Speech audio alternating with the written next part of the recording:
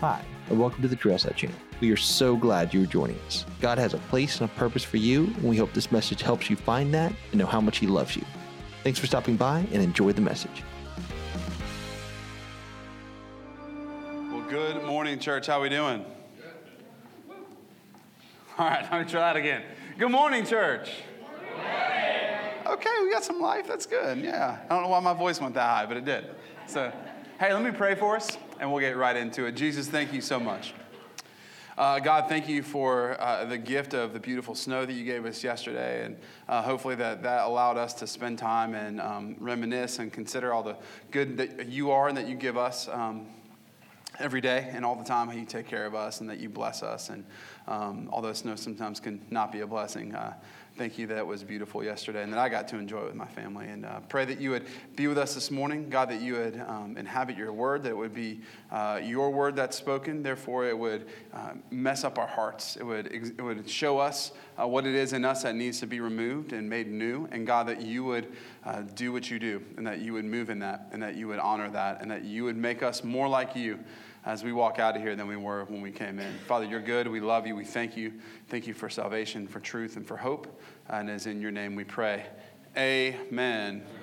Well, church, we're going to be in a book that hopefully you've read before, but if you haven't, that's okay. And it's called Ecclesiastes. It's actually in the wisdom literature, so it's right around Psalms and Proverbs. So if you have a Bible, if you basically open up right at halfway of your Bible, you'll probably land on Psalms or Proverbs, and it's just a little bit before that. It's the best way I can tell you.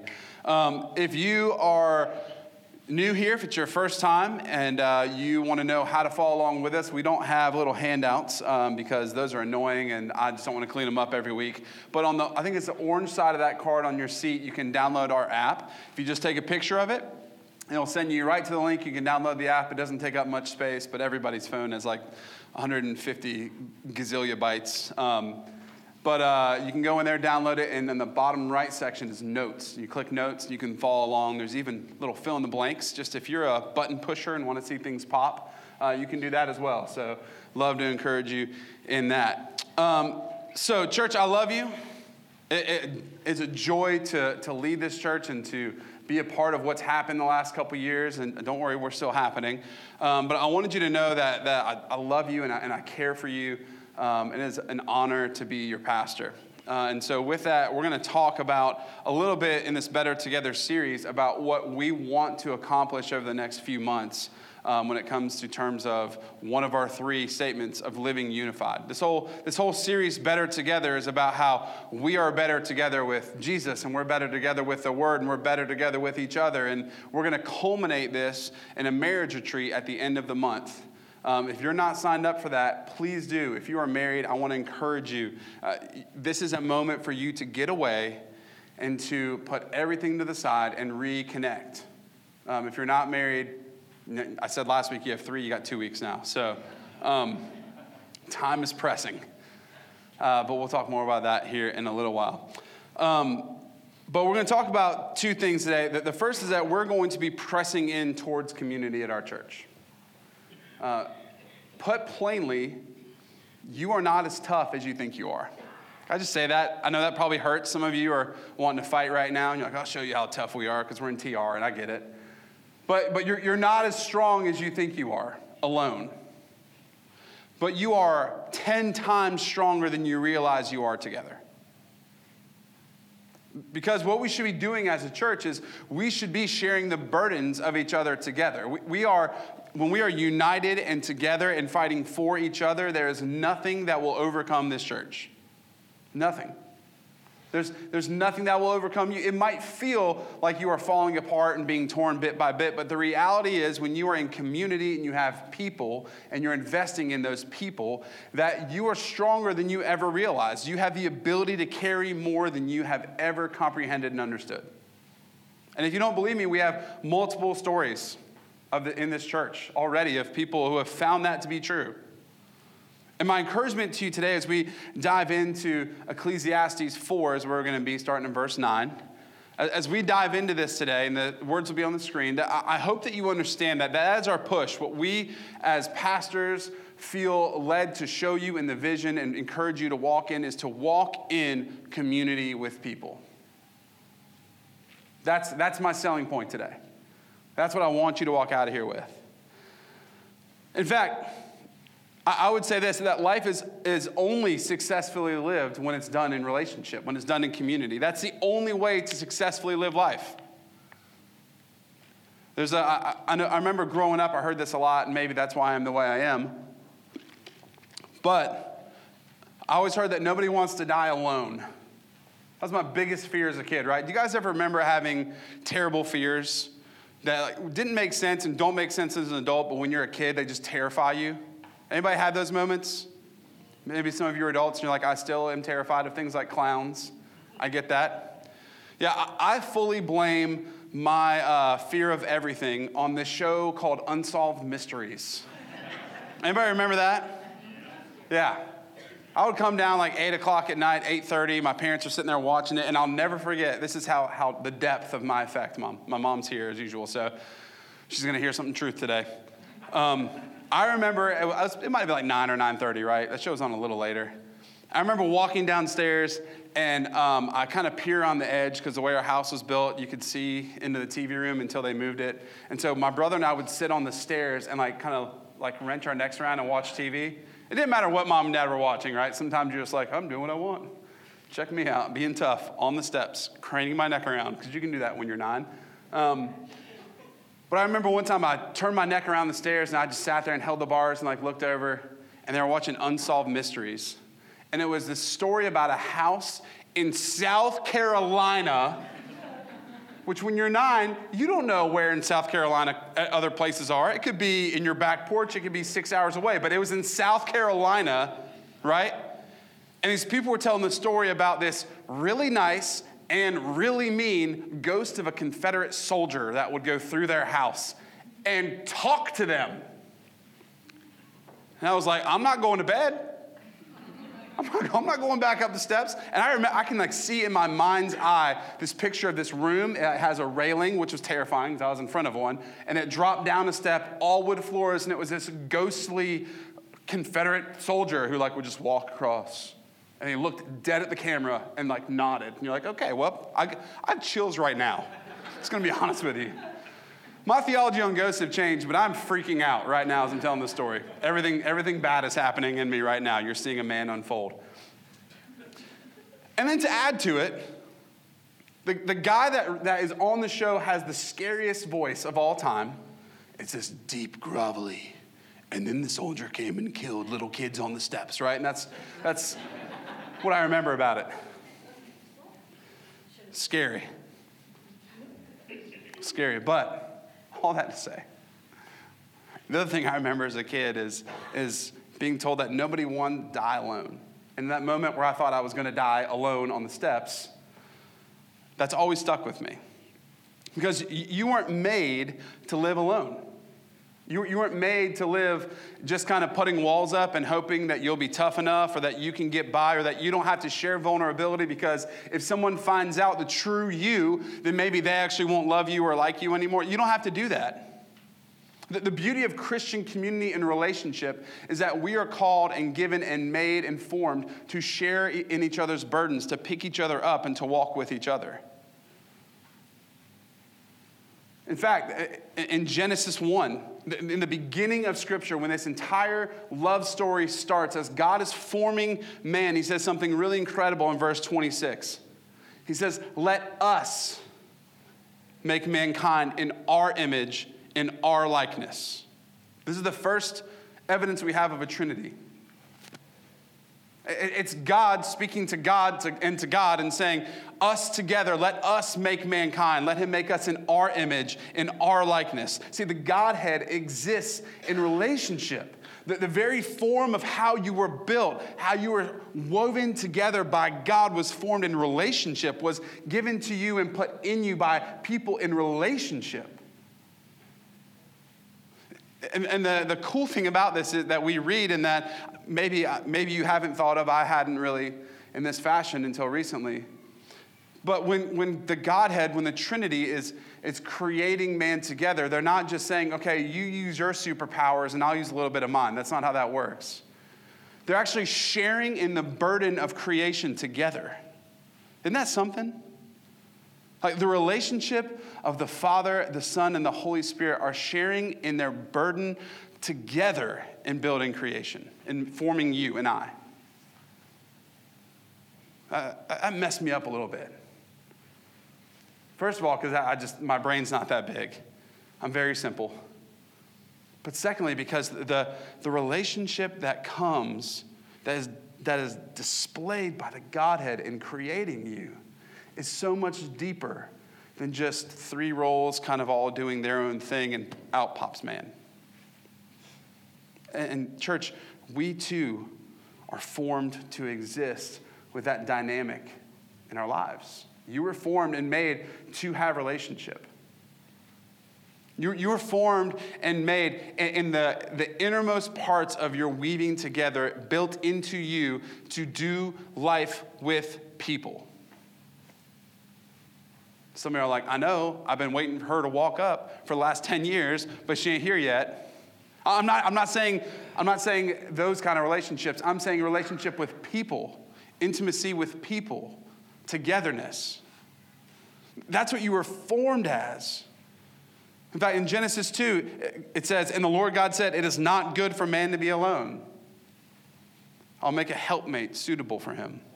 In Proverbs 27, it says, so as iron sharpens iron, so one man sharpens another. That's the favorite verse of every men's ministry of every church in America, right? Every single one of them. It's like a sword and iron sharpens iron. You're like, that's a men's ministry. I'm going to go, right? And then some of you ladies who are real tough are like, I want to go to the sword sharpening ministry. It's okay. I promise we have a different verse for our men's ministry. But listen, if you and I were meant to live life apart, if we were meant to do this by ourselves, then why would God point so much toward relationship? This entire book, the entire scripture, is a love story of God and his creation and pointing toward relationship. That's the entire thing of what we believe. That's the whole point of this, is relationship. But you know what we do instead? We say, no, I'm going to stay over here in my safe zone, right? Because nobody can hurt me if I have this castle wall built here. You stay over there, and we're going to do this. Like, we'll see each other in Walmart. How's your family? Great. That's the two questions we ask in the South, right? How are you, which means hello.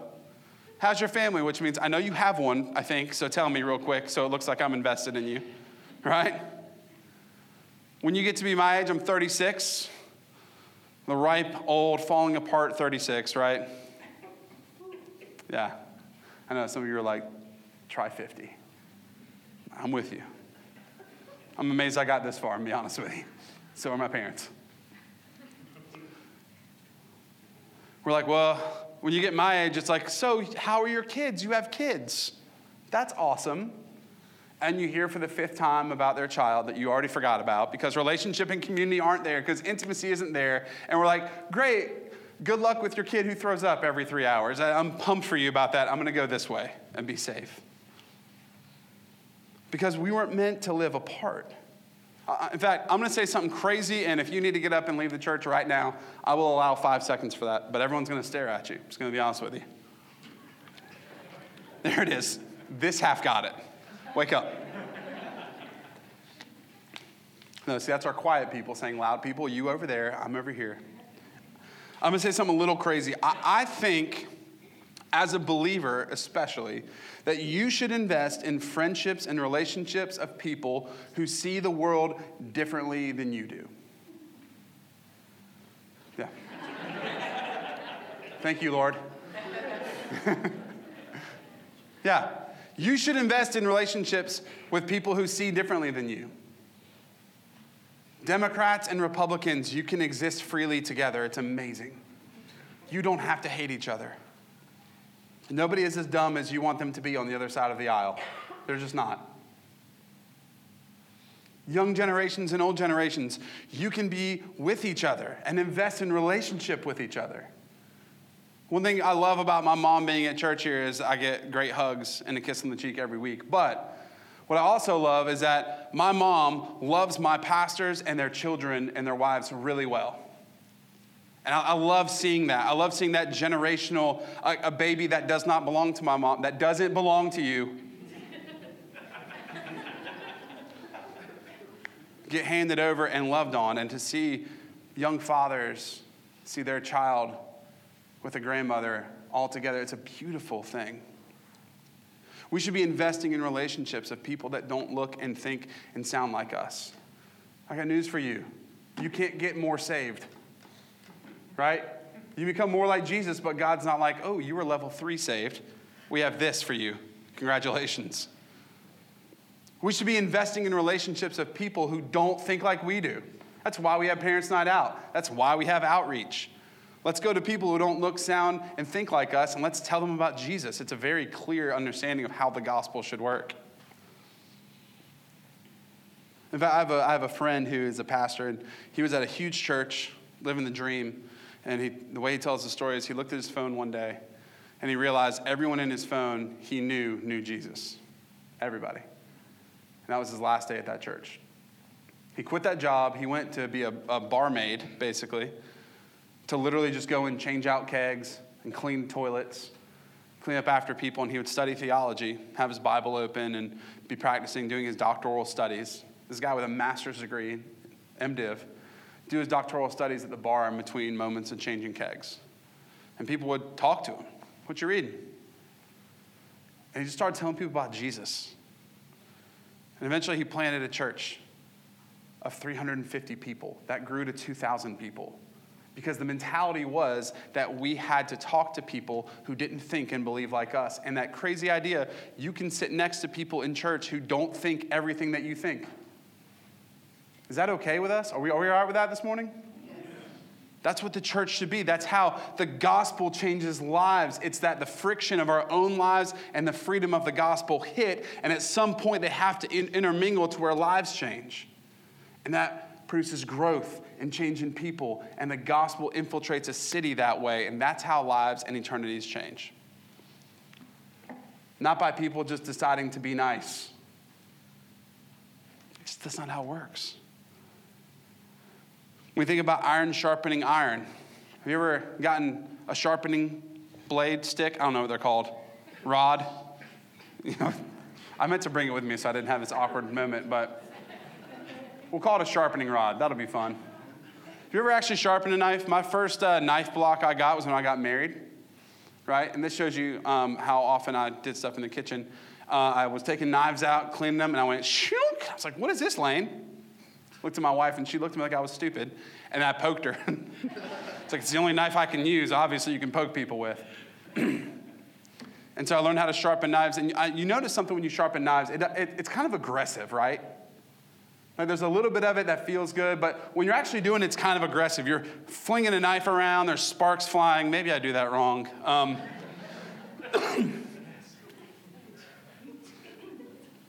But as believers, that's really kind of how it is. As a knife grinds against the rod, what it does is it straightens.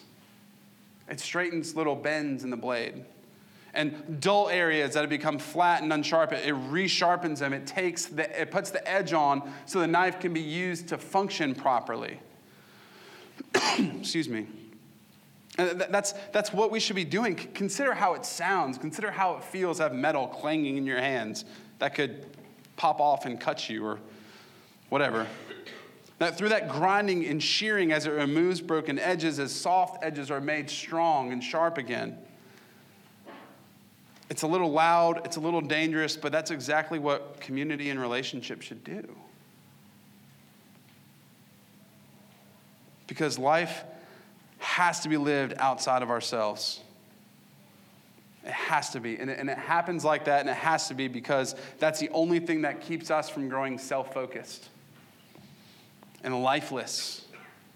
There's nothing as lifeless than someone who is fully focused on themselves and no one else. It's death. It's walking death. That's what it is. So as we turn to Ecclesiastes 4, he's going to be answering this question. I heard reading a book recently, and the pastor who wrote it said, one thing pastors really get tired of hearing, here it goes. One thing pastors really get tired of hearing is when people say they want to go to a different church, and they said, I'm not being fed there. You know, his answer was beautiful. He said, the only 2 times I've seen people who need to be fed is at their birth when they're infants or at their death when they're no longer able. And I thought, Woof. But it's true, because as we live self-focused, those are the things we say. In Ecclesiastes 4, he's actually answering this very question. And Ecclesiastes was written traditionally by Solomon. It's right here. Traditionally by Solomon, who is the wisest, richest king ever. And in the first 8 verses, what's happening here is that he's actually talking about people who are greedy and selfish, living empty for themselves. And this is what he says in the next section. He says, 2 are better than 1 because they have a good reward for their toil. For if they fall, one will lift up his friend. But woe to him who is alone and fails. Woe to him who is alone when he falls and has not yet another to lift him up.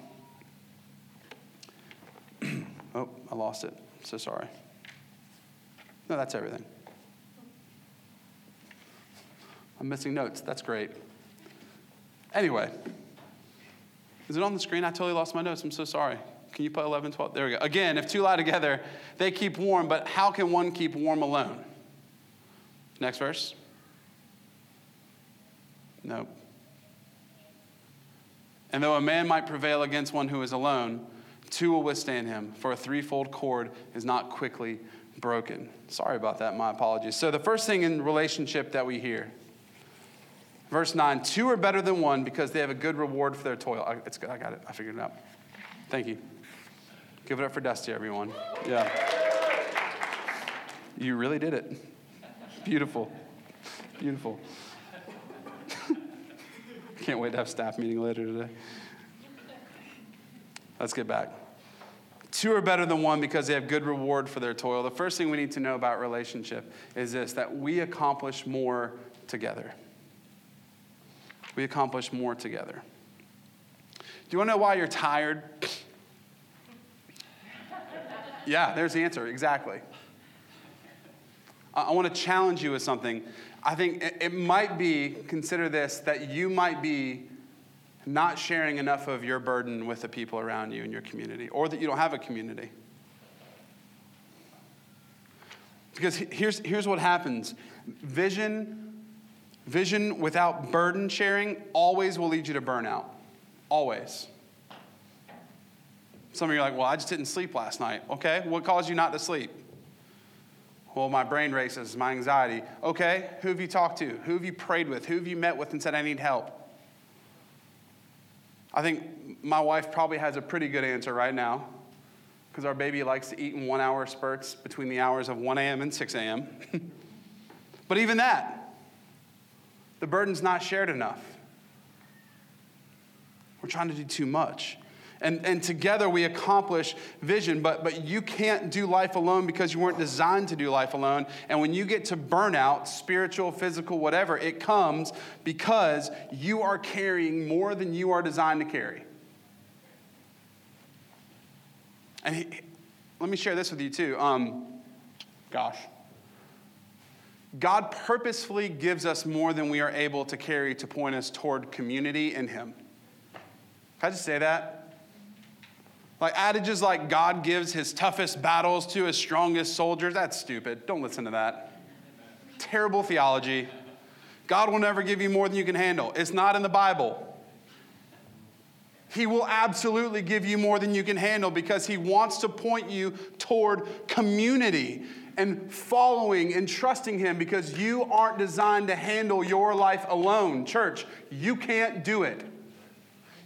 And you want to walk out of here and say, well, yes, I can. I'm going to prove. Great. Fine. We'll see you in 2 months. Because you're not designed. You will be given more than you can handle. You absolutely will. Because American culture steals it out of you. But God created you for community with others and with Him.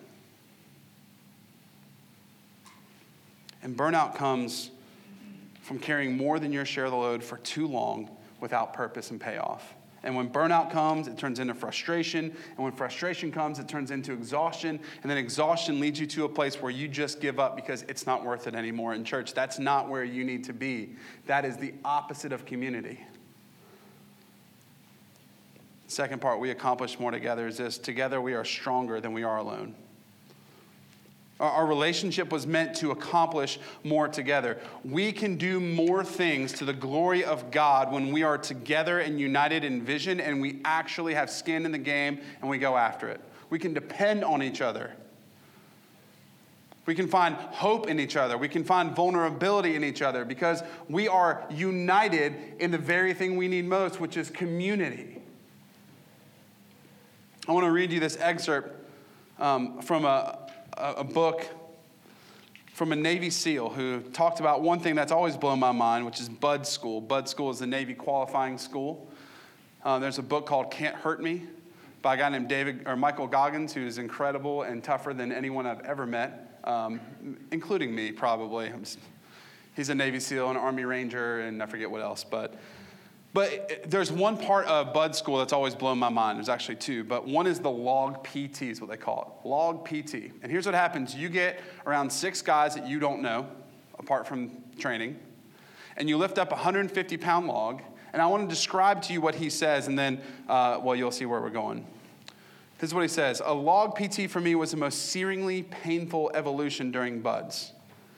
It has such an innocuous name for making 7 shivering cold and salt-soaked Navy SEALs pick up a 150-pound log, run it over a 15-foot high sand berm, drop it in the sand, immediately pick it up and press it over their heads, run the log into the ocean, and then now carry the soaked, slippery log back through the soft sand and start all over again.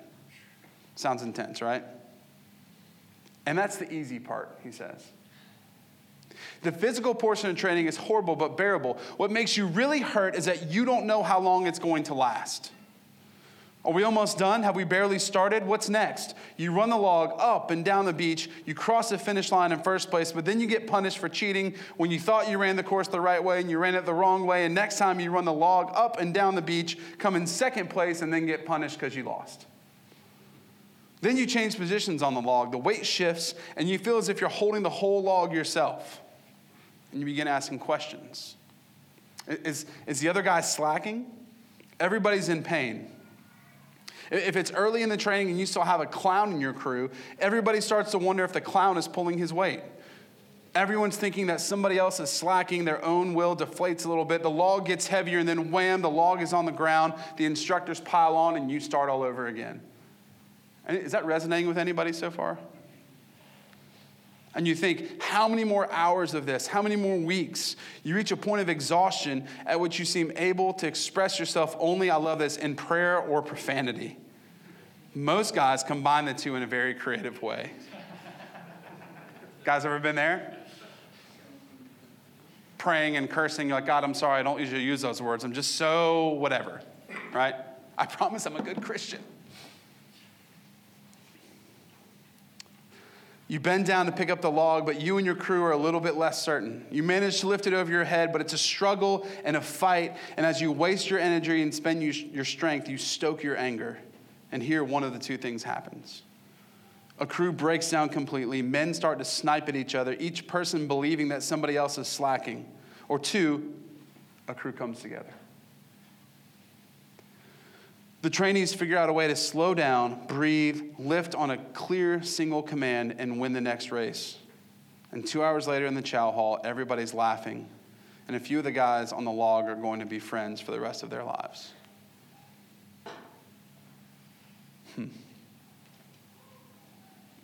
One moment in log PT, I came to a realization. He says, we were carrying the log at a low carry so that our arms extend out in front of our bodies. We collectively had the log cradled in the crook of our elbows, and my biceps and shoulders and back were burning. And I remember thinking, if these guys weren't here right now, I'd probably stop. I wouldn't believe I could go on, but these guys are keeping right on beside me, so I guess I can go on too. And it's likely that soon in your work or your coaching, your service, you're going to be part of a team too. Or community, I would say. The strength of others can make us stronger. People form even deeper bonds when they're in community together, when they're serving together. And serve is not quite the right word, but it's better than work. People can work with others and not feel any sense of common cause, but being in the same place, working for the same boss, and even doing the same task can breed resentment, alienation, competition, and distrust, or they can bring people together. Serving together is different. When we share a purpose with others, our work creates a shared connection. And when the work matters, we're often more able to overcome personal differences to accomplish the shared goal. It's crazy that a guy in the Navy SEALs has figured out Christian community by lifting a log. But that's what can happen. We can accomplish more when we are together. Second is this, that we need each other. We need community. For if they fall, one will lift up his fellow. But woe to him who is alone when he falls and has not another to lift him up. That's what verse 10 says. Because, guys, relationships are meant to strengthen you. I don't want you to live in community and be together because it's the right Christian thing to do. It's because you need it and they make you a better version of you. And relationships do one of two things. All right, we're just going to be real for a second. They are either energy and life giving or they're energy and life draining. Right? Think about Jesus. Jesus demonstrated this. When he's going, just before he goes to the Garden of Gethsemane, actually as he's going, he looks at his 12 disciples and he says, hey, pray for me and you three come with me. And he chooses 3 disciples, Peter, James, and John, his inner circle, and he says, come and pray with me, for I'm about to be delivered over. But then, the missing disciple shows up. Think about this. This guy spent 3 years with Jesus watching, seeing everything he did, and what he decided was he was going to trade Jesus for some silver. See, even Jesus had 12 people, and one of them still turned on him. We call those people EGRs. Extra grace requireds. They're lovely people. They're important. Sometimes they just need an extra little bit of love. But church, here's what we've done with community. Again, we have said, I'm going to stay here, you go over there. And we've said, people are toxic, so I'm going to cut off toxic relationships, and then I'll be happier. Here's the problem with that. We are like sponges. The more that we soak and soak and soak in, if we aren't wrung out once in a while, we'll become brittle and frail and fall apart in the hand. And what's happened in churches is we've decided that we need to just fill our sponges up, and then we're going to be really smart and really well put together and present well, and we've pushed all the other people aside who maybe don't have it all together, who Jesus calls us and commands us to love, and we've said, I'm sorry, I've got too much knowledge here, I can't be bothered with that, and we're falling apart because as it dries out, it destroys the sponge that holds it, and it becomes brittle, and it just melts in your hand. And guys, we are watching Christianity and church culture in America become brittle and fall apart in our hands, and we're wondering what the heck is going on. It's because we have decided to love theology and not love people, instead of loving theology enough to learn that we need to use it to love people, that it calls us to love people. And church has become a lot about us. It's not okay. We can't be successful. And lastly, church relationships are designed to encourage us. So my encouragement is pray with each other. Hebrews 10:24 says, let us consider how to stir up one another toward love and good works. Pray for each other. 2 Thessalonians 1 says this, with this in mind, we constantly pray for you that our God may count you worthy of his calling, and that by his power he may fulfill every good purpose of yours and every act prompted by your faith. We pray this so the name of our Lord Jesus may be glorified in you and you in him. Because it helps, community helps us, praying for each other helps us, being in a relationship with each other helps us accomplish and fulfill the experience and calling that God has given you. And here's the last thing it does, church. We're going to get very real here, okay? We're all right with that? Living in community and loving people who are easy and who are hard to love. And praying for people who you love and who you don't makes it impossible for you to hate people. And maybe you're sitting there, you're like, well, I don't hate people. I just really strongly dislike. Okay, fill in your blank. This is the only time I'll say this. Live your truth in that moment. Okay? It's the only time you're ever going to hear that. Because here's the deal. It's impossible to not love someone that you pray for regularly. It's impossible. And the second is this. It's impossible to not love someone you serve regularly. That person who drives you nuts, that person who drives you crazy, pray for them. Pray for them. Serve them. In fact, if you really want to get a little passive aggressive, there's a verse in Proverbs that says, by loving and serving people who hate you, it is like pouring hot coals on top of their head. So use that however you want, I guess. But you cannot hate people you are earnestly praying for. You cannot hate people you are earnestly and lovingly serving. It's impossible. Because your heart will be drawn to be, here we go, more like Jesus than you. And when your heart is more like Jesus than you won't hate people. You will find a way to love them so they might meet Jesus and change.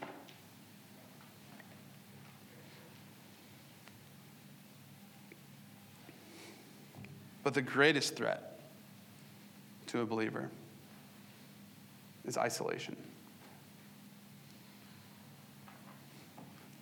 The greatest threat that you can put in your life is to live in isolation.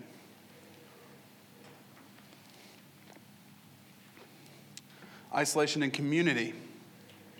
There's no one to walk with you. You stand in the shadows. And then the story becomes, I used to go to church, but I didn't feel like I was a part. And so as you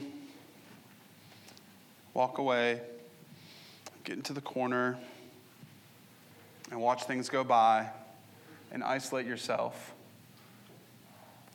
you wonder why nobody cares. And so you just walk out the back door. Hey, Katayla. Because isolation kills community. It kills the believer. It will absolutely destroy everything when you want to not feel alone anymore. It will take it, throw it in your face, and remind you that you aren't special or important. And that'll be the biggest lie you believe, but it's the quickest way to walk out the back door of a church. Or isolation and mission. This is where it's going to feel a little rough. So hang with me. Since you guys I know are like, this has been great. Listen, my goal is that when you walk out those doors, if you haven't been challenged by the gospel, you shouldn't have been here, and I shouldn't either. Isolation and mission. Putting skin in the game. Look, if you're not partaking in the lifeblood of the church, there's no way for you to feel a part of it. Because you won't experience the stressors and the joys, the fulfillment, and the relationship. You won't experience those things because you're not giving into what it is that makes this go. By isolating yourself. It's like taking a cup of water and throwing it at a house fire and hoping it's going to work. You've got to have skin in the game. Listen, I want you to call this place home. I want you to invest and love it like you do your home. I want you to give. I want you to serve. It's not so we can build nice things. It's so we can have a church. It's so we can pay bills. Because we want people to come here and find freedom. We want parents to bring their kids here on Parents' Night Out and have the fear of walking into a church be alleviated because they're walking into free babysitting, and then find people who they think, man, maybe I could come and see what this is all about. And then they hear the gospel, and then their eternities are changed. And then we have stories like Marcus Jones, who I met, brought his kid here, and now his daughter is being raised in a household that will follow and know Jesus instead of whatever they were following before. Guys, that's what community does. I don't want your money. I don't want your time. I want you to give God what God calls you to do so that this place can be a place of hope for all the people who need to know that he loves them as well. And then we'll see the city change. Or we can just kind of keep on petering by and hope it's okay and barely survive enough to keep doing what we're doing. And if this is good enough for you, then I apologize. It's not for me. I don't want you to do that so we can actually pay our bills. I don't want you to do that so that we can afford to pay our pastors and our staff. I want you to do that because when we get that part of this place will become a beacon of hope where people know they don't have to play Christianity and feel good, where they can come be vulnerable, live in community, and find hope in their deepest, darkest moments of fear. And where they can celebrate and feel a part of every single time we pull somebody out of the baptismal water, which is 22 and 4 on the way, FYI. It's a good thing. We can clap for that. Sorry. I don't want you to serve so that we can have a ton of people walking around. I want you to serve because when you're part of the team and when you're here and you're praying with us and you're walking through this place with us, it matters to you what happens. And when this place matters to you, people's lives will change because they also want to be a part of what you're doing. And I'm going to say this, and I'm sorry, but it just is what it is. I'm not sorry because I do the same thing. Why is it that we will wear jerseys and shirts and hats and car stickers to demonstrate our part of a team in sports, but we have fear about having a team being a part of here? And y'all, listen, I have a Browns helmet in my office. If you're going to hit yourself to success, don't choose the Browns. Yeah. But here's what community does. It binds you together to walk through adversity. And that's why we wear emblems on our polo shirts, when we have stickers on our car. So here's my encouragement to you this morning. Wear the brand of Jesus too. Let it matter as much. Because the last thing is this, isolation in relationship. When we don't have anyone to speak life or conviction into, you will grow morally weak and tired too. And you'll be like that sponge that falls apart. Listen, muscles you never use do what? They atrophy. They dry out. They fall apart. They become weak. And if you're not using your muscles, if you're not in community and serving, if you're not doing the things to bring alleviation to the church body and to wear that part of yourself out so people would know Jesus, if that isn't there, you are becoming you're diving into spiritual atrophy and moral atrophy. And Jesus doesn't care about following the rules. He cares that you love him really well. And what happens when we go to the gym for the first time in a long time is that the muscle hasn't been utilized, and so it gets really sore, which is lactic acid coming into your body and filling in the parts of your fibers that literally you've broken, because that's what you do when you work out. You break the fibers of your muscle. And so your body recoups and grows, and it hurts, and it's sore, and it's uncomfortable. But guys, listen, that has to happen in community too. It's going to be hard for you to dive into community. It's going to stress you. It's going to pull you and break you down in ways you probably have not been broken down. But eventually, when you go to the gym long enough and your muscles are built back up, you have the strength to do things you never thought possible. And it cleans up how you look, how you feel, the other muscles in your body, how they work, and it brings life. And eventually you're not sore anymore. This is why community matters, church. This is why we talk so much about diving in. And if you call this place home, your pastor, your leadership, your pastors are calling on you to dive in now. Stop diving into spiritual atrophy. You need community. You need to be in community. You need to walk with other people. You need to serve. You need to give. Look, we're a new place.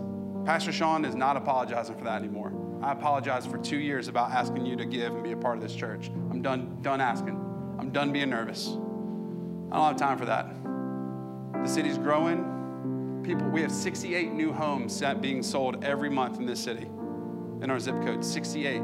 You know what that's second to in the whole state of South Carolina? Simpsonville. That's it. And Greenville City. It's a third, I guess. Sorry. We don't have time to waste anymore. 68 new families are coming into this town every day, every month rather. Some of them know Jesus, some of them don't, but I promise all of them need a place to belong, and this can be a place for them. So dive in. We're starting a new men's breakfast. Then we're going to go play golf, and if you don't like golf, you can go do other stuff. I don't know, bowl. I don't know, whatever you want to do. I like golf. We're starting a women's ministry. We have a women's group on Wednesday night. It meets here. We'd love for you to come. My mom leads it, so it's nice. We have multiple hobby groups. We're opening our new home groups. Softball, if you love softball, we're going to play softball again because I love softball. And one last time, I'm going to stress this, and then we're actually for real done. We have a marriage retreat. Husbands, invest in your marriage. It's $200, and if you can't go, I'll sell a kidney, but I just want you to go. Okay? If you can, go. This is not about coming and going to a conference and you're going to hear, here are the X, Y's, and Z's of great relationships. We are going to have a few breakouts, but the main point is for you to get away from all this mess with your wife and love her really, really well and watch what happens. Wives, encourage your husband to be a part of this. We're not making any money off of it. You can ask Josh, he's our CFO. We don't have any to make. It's $200. We're going to stay in one of the dopest hotels in Asheville. That's what the cool kids say nowadays. One of the nicest hotels that we've gotten a sweet discount because of someone who we love in our church who is over that. All your food except for Friday nights can be taken care of, and Friday night we're going to go on a big date anyways and have fun in Nashville. Because you need someone to probably force you to step away from work and life for a day and go invest in your wife. Husbands, looking at you, take the step, be the leader. Do it. There's no excuse. In fact, we have one scholarship out there waiting for someone. So if you just absolutely cannot pay for it and you want to go, come talk to me. It's out there. Church, you cannot do this alone. We are always going to be better together. I love you. Let's pray. Jesus, thank you. God, you're good when we're not, but you give us the opportunity to do so much. So, Father, as we prepare to end our service today, this last song in our benediction, as we take offering on the way out, I pray that you would bless all those things. We want this to be a place of hope, where chains are broken, where eternities are shifted and changed, where people come and they're healed of disease and sickness and fear, where anxiety dies, and where you live. So, Father, help us. Help us to give this little bit of what we have for the next 5 minutes to you, knowing that you're good, you love us, you care for us, and because of that, you are worthy of our praise. Amen. You can stand. Thanks so much for listening. We hope you were encouraged by the message and you feel closer to Christ than you ever have before. If you'd like to learn more about our ministry, visit us in person, or help support our mission as we seek to love Jesus, serve others, and live unified, check us out online at trailside.church, or you can find us on Facebook, Instagram, and Twitter. Thanks so much for listening, and we can't wait to see you again soon.